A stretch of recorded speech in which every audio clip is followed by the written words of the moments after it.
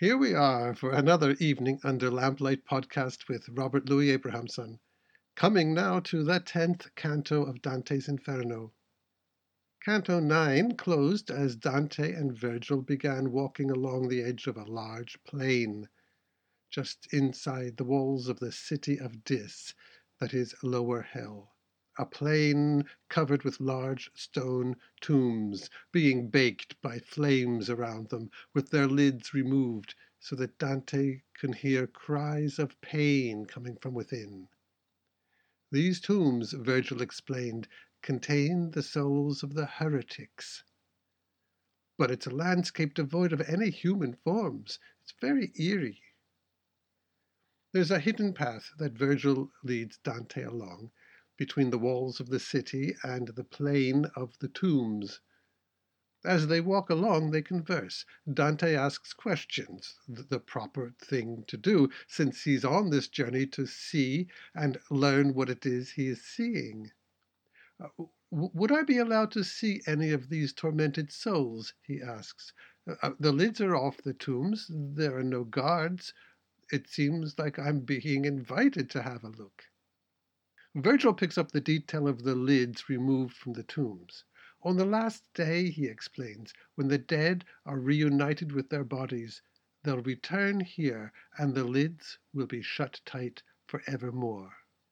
And like some kind of tour guide, he adds, and over there on your left, you will see the place where Epicurus and his followers can be found. And if I'm not mistaken, you'll get your wish very shortly, as well as that wish you haven't mentioned to me. Oh, I didn't mean to hide anything from you, Dante says. I just felt that I should keep my questions brief, as you've advised me to do. And then suddenly, from out of one of the tombs comes a voice, addressing Dante as a Tuscan. If you please, could you stop for a bit, the voice says. I can tell from your voice that you're from Florence, a noble city that I was once perhaps too harsh towards. This sudden voice startles Dante, who backs away, closer to Virgil. No, says Virgil, don't back away, go closer. That's the soul of Farinata. Take a closer look.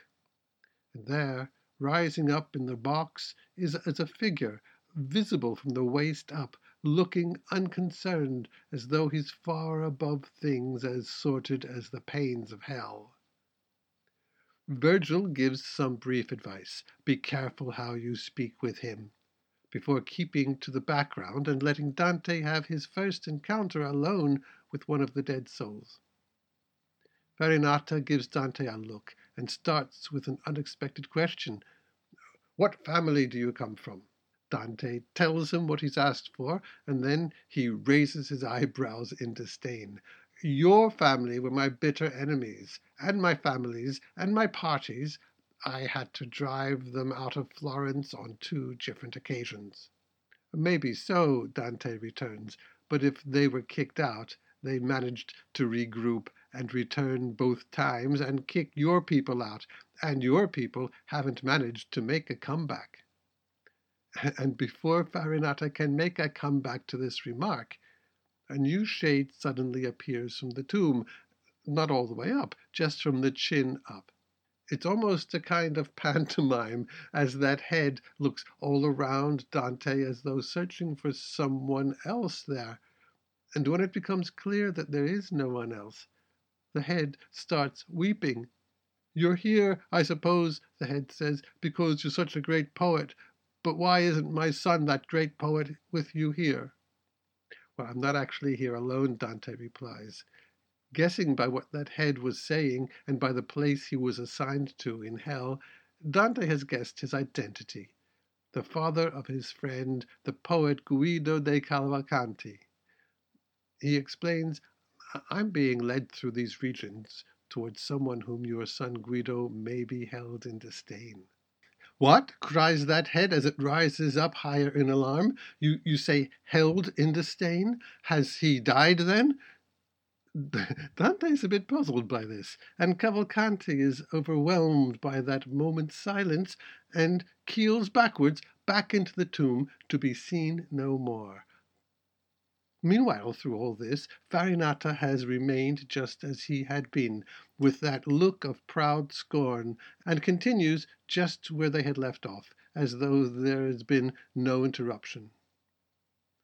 The fact that they never made a comeback torments me more than even this torture here in the oven tomb.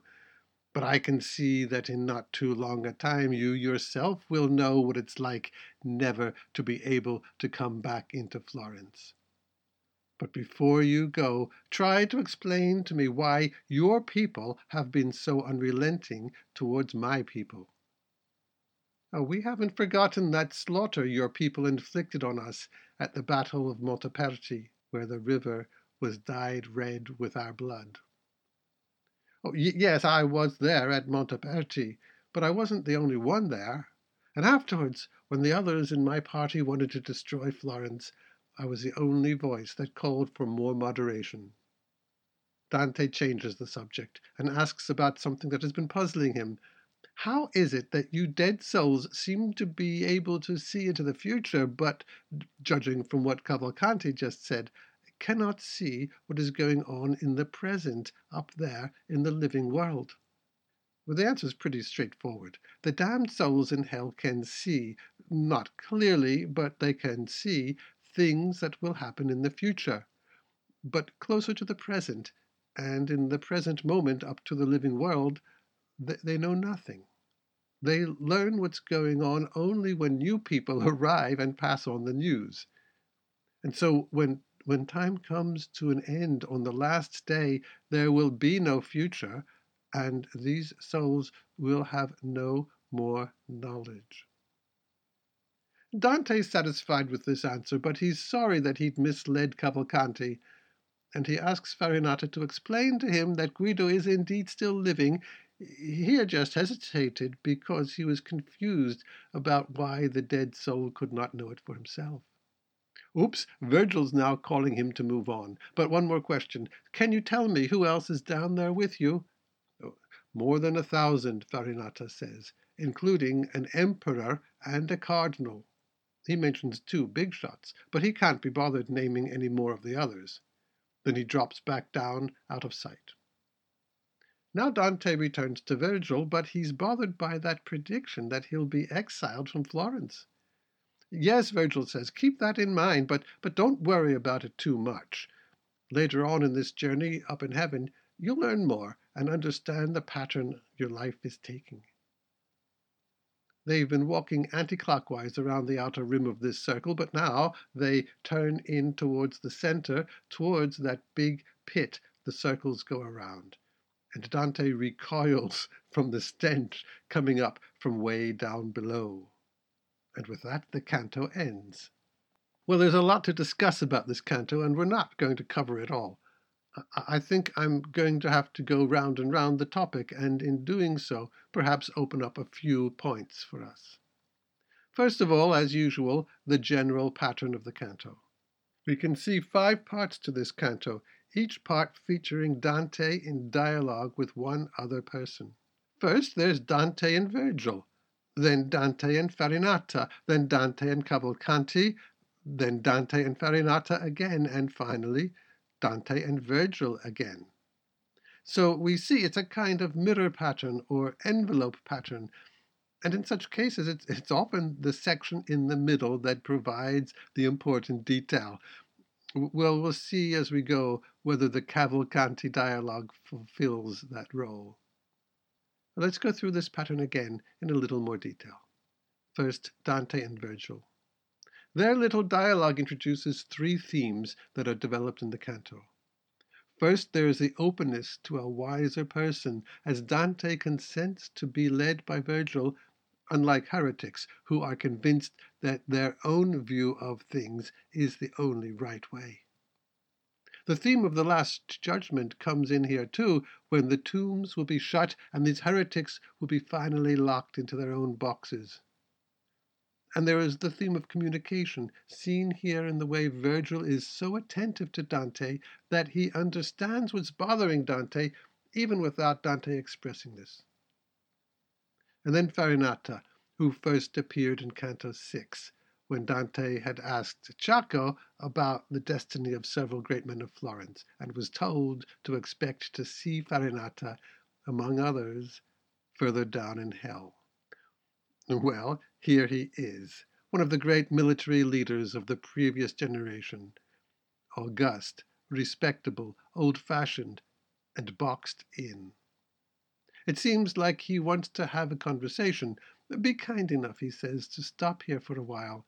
But he is not interested in Dante himself, only in Dante's social status and political party, as though these things matter anymore down here in hell. Dante treats him with respect, but Farinata just wants to continue the factional hostilities that characterized his life in the world above. That antagonism is not communication, which involves a mutual working together to arrive at a common meaning. In fact, Farinata gives only part of the story of the factional battles, only those parts that support his ego. Dante has to add the additional details about Farinata's party's definitive defeat. In a supreme example of defective communication, Cavalcanti simply breaks in, ignoring Farinata, interested only in his own concerns. Just as Farinata's interests were limited exclusively to social class and faction, so Cavalcanti's interests are centered on his son. Dante exists for him only as a friend of his son's. There's something comic about Cavalcanti's movements, as I tried to show in my summary a few minutes ago. It's the absurdity of the self-obsessed. He doesn't even see his own son as a separate being. Like many doting parents, the son seems to exist only to elevate the parent's ego. He does not ask anything about his son. He's just offended that if poetic honors are going around, his son should have been at the top of the list. And what matters is that his son should be still alive so that his family retains its presence in the living world. It seems logical then, though also comic, that this man with his narrow concerns misunderstands Dante's words. In fact, he has misunderstood Dante's whole purpose here, thinking he's visiting hell because of his great genius, that is, as a kind of prize awarded to him for being such a great poet, completely missing the point that Dante is there not because his genius had risen so high, but because his life has sunk so low that this horror journey is the only way to turn him around. Cavalcanti's comic shtick has perhaps changed the tone of the canto, and Farinata now seems slightly comic himself, great man though he is, in the way he simply resumes the conversation as though there had been no interruption. But that's to be expected, I suppose, when we learn that these damned souls can see vaguely into the future, but not in the present moment. Farinata has not even seen or heard Cavalcanti. His vision is so limited that it cannot take this in. There are three parts to this second dialogue between Dante and Farinata. First, there's the mention of the infamous Battle of Monteperti, where the amount of blood shed there turned the river red, prefiguring the river of blood we will encounter at the next circle when we enter the area of violence. Heresy, with its focus on division and opposition, leads directly to violence. Farinata, however, was a voice of restraint when he urged the men of his party not to destroy Florence, which is probably why he will not be found further down among the violent sinners. Then there's the explanation of the limited vision of the souls in the Inferno, who can see somewhat into future events, but for whom the present is a blank. Dante, however, becomes aware of his own mistake and tries to make amends by asking Farinata to explain to Cavalcanti that his son was still alive. Not that there's any chance that Farinata will oblige Dante by delivering the message, or even that he took in Dante's request. And in any case, at the time the poem is set, spring 1300, Guido de Cavalcanti had only a few more months to live. And finally, in answer to Dante's question about who else is confined in that tomb, Farinata mentions only an emperor and a cardinal. Anyone of lower social standing is not worth speaking of. His kind of vision takes notice of only a tiny portion of the population. And then the final section with its clear communication between Dante and Virgil. Dante will have explained to Virgil that he's perturbed by Farinata's prediction that in 50 months he, Dante, will suffer exile from Florence. Like the damned souls, Dante has become fixed on the future, which he can see only dimly. But Virgil understands Dante's concerns and reassures him, raising his finger to emphasize his point, that he will understand more clearly what it's all about further on in the journey. Meanwhile, there's the present journey to focus on, and they move along. In fact, Dante cannot help coming right back to the present moment as he is assailed by the appalling stench coming from below as they reach the edge of this circle of hell, and the whole rest of that funnel pit lies exposed to them. And so what has Dante told us about the sin of heresy? Well, there's been no mention of the literal meaning of the sin, that is, an obstinate divergence from orthodox thinking.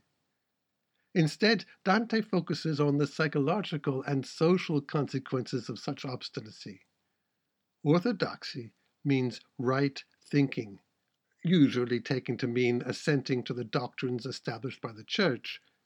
But we can define right thinking more broadly as having a clear, comprehensive view of reality, being open to the world around us, seeing things right. And so a heretic is someone who opposes that comprehensive view, someone who sets up his or her own view of what is going on in the world and insists that this is the right view, when in fact it is only their own partial view. Virgil was right to warn Dante to be careful of the words he used when talking to the heretic. That kind of person interprets what you say only in his own partial way. And we have just seen how such partial views lead to obsessions, misunderstandings, factional hostilities, and, remember Cavalcanti in the center of the canto, and an absurd comedy, because these people are so obviously wrong. Dante has focused here on the specific heresy of Epicurus, who had high standards of virtue, but held that the soul does not live on after death. And yet here, the height of absurdity, and yet here we see these two souls clearly proving their own Epicurean beliefs wrong by their continued existence in this after-death world. And so to return to that 5-part pattern of the canto, look what it shows us. The two outer sections show us our heroes, Dante and Virgil, able to communicate together, even understanding what isn't expressed. Then the two sections inside these two, with Farinata able to understand Dante, but unconcerned with what Dante has to say. And in the center is the complete failure of communication, abrupt, absurd, and pathetic. Oh, and one more thing. We mentioned in an earlier episode that one of Dante's main concerns is community. Heaven is a community. Hell is the complete breakdown of community. And we have just seen that this inner hell is constructed as a kind of city, an enclosed community, or anti-community, with walls and gated entrances. We should have community on our minds. And yet the very first people we encounter have no communion and live instead in a fuzzy world of their own limited visions. If we are ever going to have a hope of moving outside the stone box of our own partial understanding of reality, we have to take into consideration the way other people also understand things, and to take them and their views seriously. Isn't that what we call community? Dante has probably learned this lesson and is ready to move on. And so are we. And when we come back next time, we'll find that Canto 11 gives us a bit of a rest period before we start facing the real horrors. See you then.